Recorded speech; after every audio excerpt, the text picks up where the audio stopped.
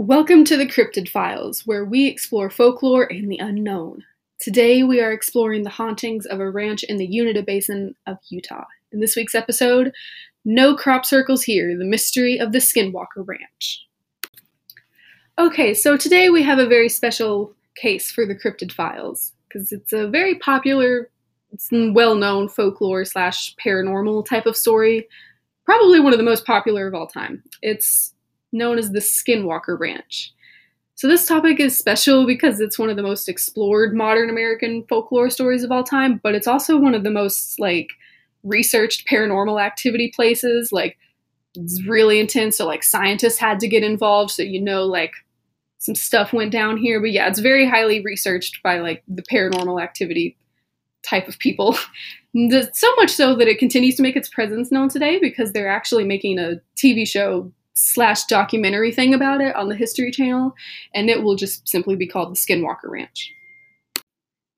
The story starts with the Sherman family. So it all began when the Sherman couple moved in to the Skinwalker Ranch, but it was not called the Skinwalker Ranch at the time, of course. But this was a duo consisting of Derry and Gwen Sherman. They purchased the ranch in 1994 for an extremely cheap price, actually. Well, not cheap, but it was only sold for $200,000. And that type of property, or a property that size, is usually sold for a bit more than that. So they got a deal, but it was bought off of Kenneth and Edith Myers, who the Shermans lived with at the time. They ended up living with them both on the ranch. This ranch was located in, I say was, but it's still, the Skinwalker Ranch is still a very active thing. It's still here, but it's located in Utah, specifically Ballard, Utah, which is in the Uinta Basin. This is a Native American reservation, actually, but the reservation is known for being supposedly cursed or haunted, or something's off there, because it's a known thing there that skinwalkers walk along that path. It should also be mentioned that the Uinta Basin has been known to have many UFO sightings, a lot actually reporting back to the 1930s. So this is a common thing that goes down here. So yeah, it's a pretty weird area. But as you can assume, the Sherman family didn't live there for long because of the stuff that kept going down. They only lived there for about 12 months, actually, before they sold the ranch to a real estate agent from Vegas named Rob Bigelow. And then they reported their findings to the news. I have a list here, actually, of some of the weird stuff that went down. Hold on. According to them, they saw many strange occurrences, such as extremely large creatures that were impossibly strong, as they say, or UFO sightings and flashing lights, just, the usual stuff that shouldn't be going down. They endured strange encounters, such as crop circles or their own cattle being eaten. That was a big problem at the Skinwalker Ranch, actually. A lot of cow mutilations went down. But it was weird. It was, you could tell it was eaten by a creature that they couldn't identify. Or the cows would just be moved to random places that they shouldn't be in moments. A moment's notice, the cows were just missing. Or in a completely different place, And they claimed there was a lot of strange magnetic wavelengths and random spots that would just completely disrupt the electronics. That's pretty weird. Electronics don't just start glitching out because of wavelengths, So obviously something was off. But they ignored the events for as long as they could, as we all do. Don't you ignore your problems?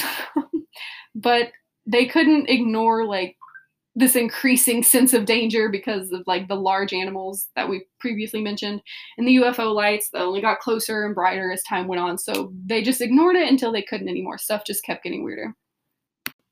And finally, in 1996 is when they decided to move out after reporting all the events that went down and reporting what all happened to them. Yeah, afterwards, many journalists caught interest into the story, such as journalist George Knapp, which he also was a news anchor and talk show radio host. And this story caught his attention because he had a very personal interest in paranormal activity. And this is not the first time we'll hear about somebody with paranormal activity interest coming into this story. biochemist Colm Keller actually came into the story as well. He's also a wealthy real estate agent, and he's also the leader of the Skinwalker Ranch investigation.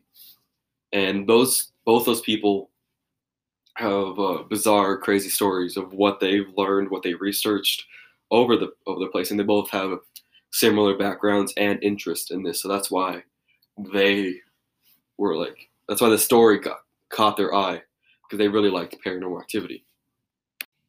Why don't you tell us a little bit more about this? Do they seem interesting? So George Knapp is actually best known for his Coast to Coast AM radio show. But he's also really known for putting his time into his personal interests, such as the paranormal activity.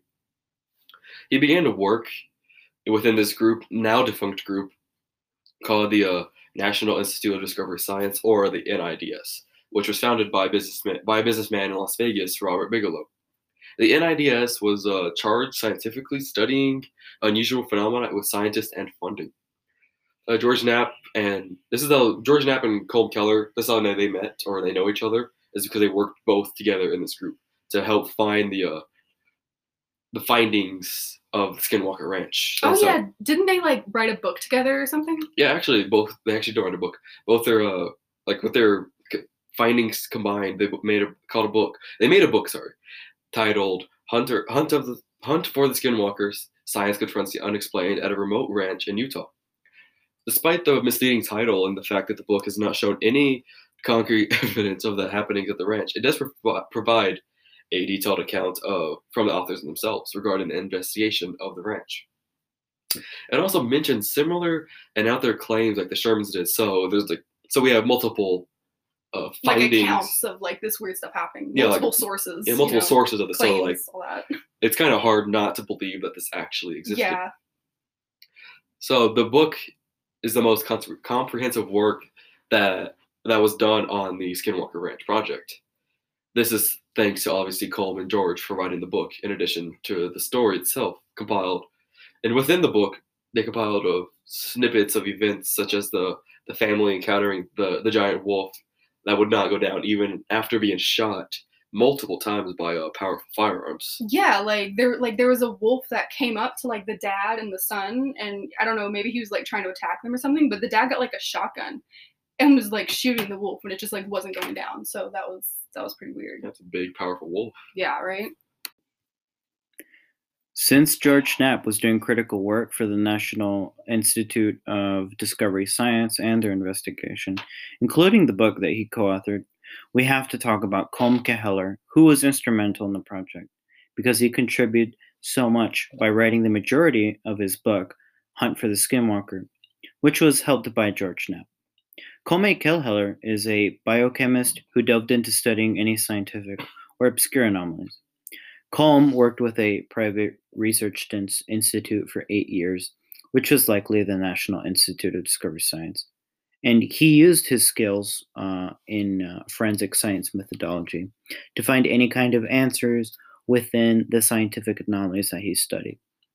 He is probably most well known for being involved in the Skinwalker Ranch investigation. So NIDS and Colm didn't just work with the topic of aliens, but anomalies. And Colm even once stated in an interview, "We don't study aliens, we study anomalies. They're the same thing in a lot of people's minds, but not in our minds." And since Colm and George Knapp, they all worked together in the same project, the one who led them was Robert Bigelow. And Robert Bigelow was that American businessman that bought the whole ranch. He started the entire project. So basically, he used his wealth to provide financial support for investigations of parapsychological topics like UFOs, the continuation of consciousness after death, like what happens after you die, who knows.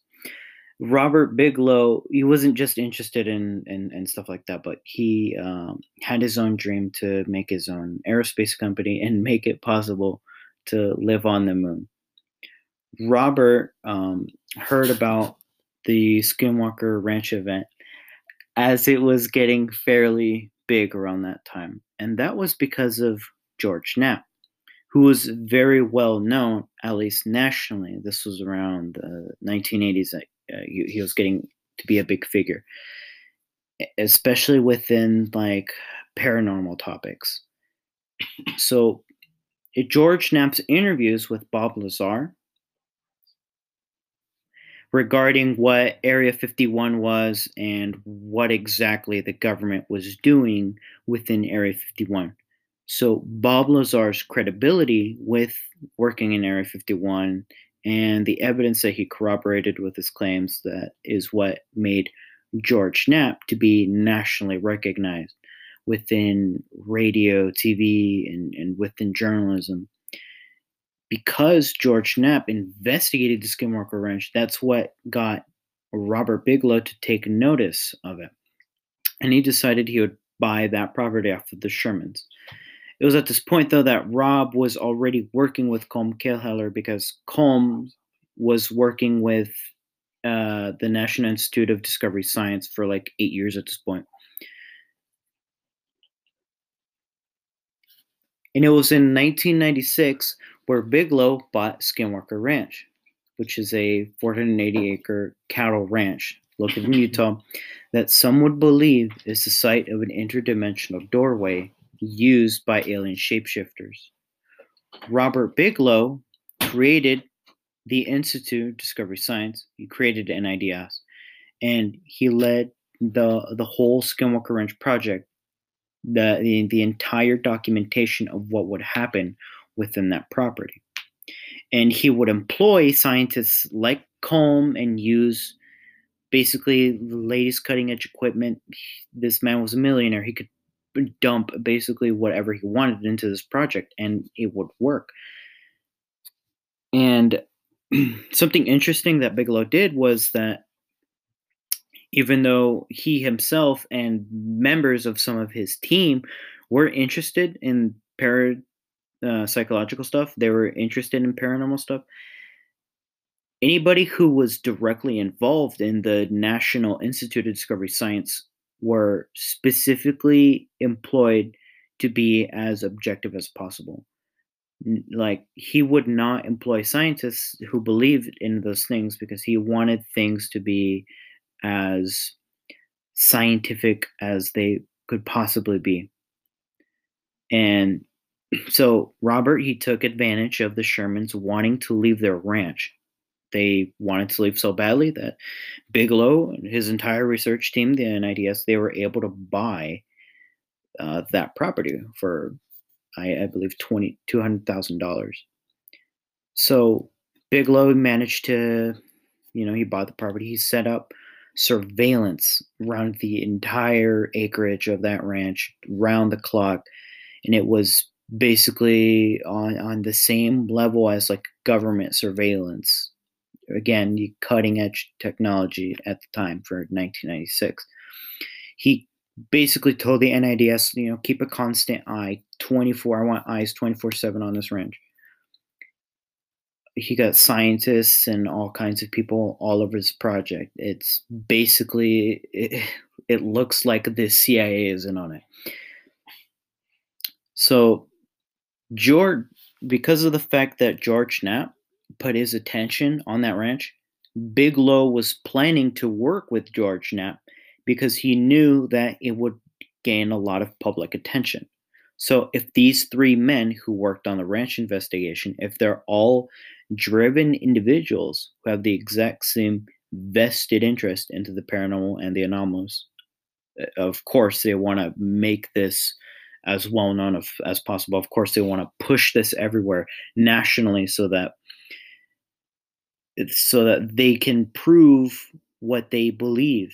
They were hoping that what they believe would be proven true with concrete evidence, with science and footage.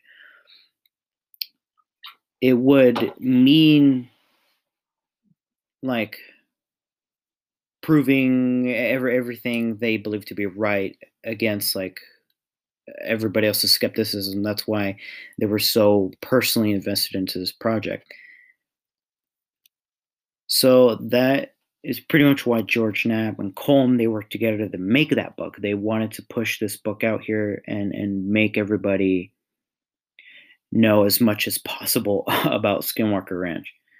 So by the time that the ranch was bought off by the Shermans, from 1994 to 1996, and from the time that the National Institute of Discovery Science began their work and the time between they finished their work, all of the events that happened between 1994 till the NIDS pulled out of the project were so bizarre and frankly insane. Everything that happened there sounds so impossible that when it was investigated, this became the most scientifically explored anomalous project of all time, the most researched paranormal subject of all time.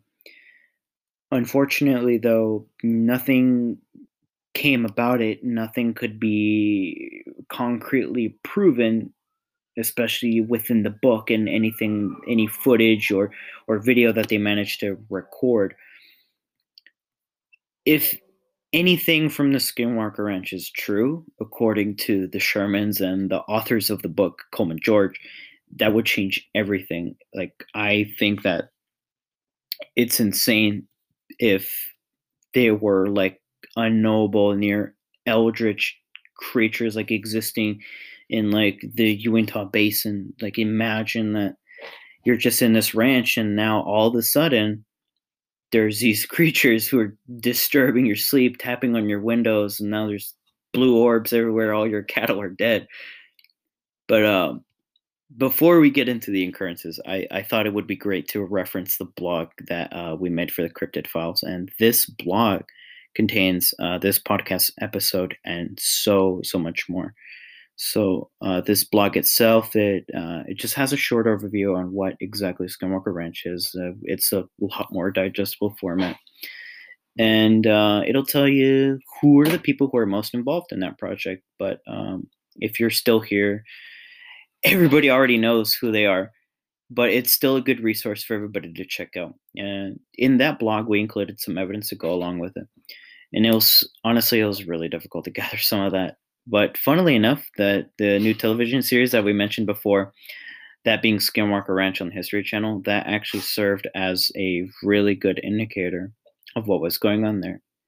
So far in that TV show, they managed to experience dangerous levels of radiation in some spots. They managed to capture some UFOs flying across the sky. And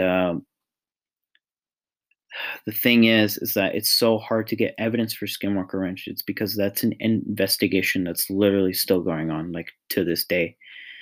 I'm hoping that the History Channel won't lie too much, that they won't try to dramatize anything. It's already pretty dramatic enough. This is like some really crazy stuff went down at this ranch. I mean, like, they're going to depict it as accurately as possible, I hope.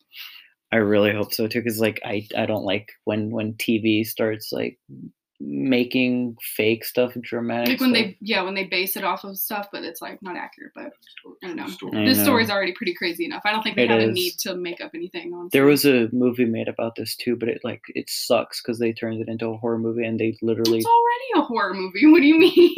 The whole story is a horror movie. Yeah, it's already like scary. Because like I swear to God, like. It's just awful what they have to experience. We'll get into that in a minute. What exactly all the Shermans went through. Yeah. But like, I don't know. I don't like movies like based on like stories like that because they tend to mess it up. Like Annabelle is nothing like the actual Annabelle, you know. Mm. But I'm really hoping that they're professional with that TV show, like just like the National Institute was. Maybe it'll reveal more. Maybe they'll put this investigation to rest and we'll actually, we'll get some closure with this stuff. But now it's definitely time to get on to those like insane stories that the Shermans and Keller and Colm were talking about. And what I want to get into first is the first day that the Shermans lived on the ranch. So when they moved in, they noticed that all the windows had massive latches on them, like just meant for locking them. They noticed that every door was big and heavy. All the doors had multiple locks and deadbolts on them. Like, that's pretty suspect as the first property that you'd get.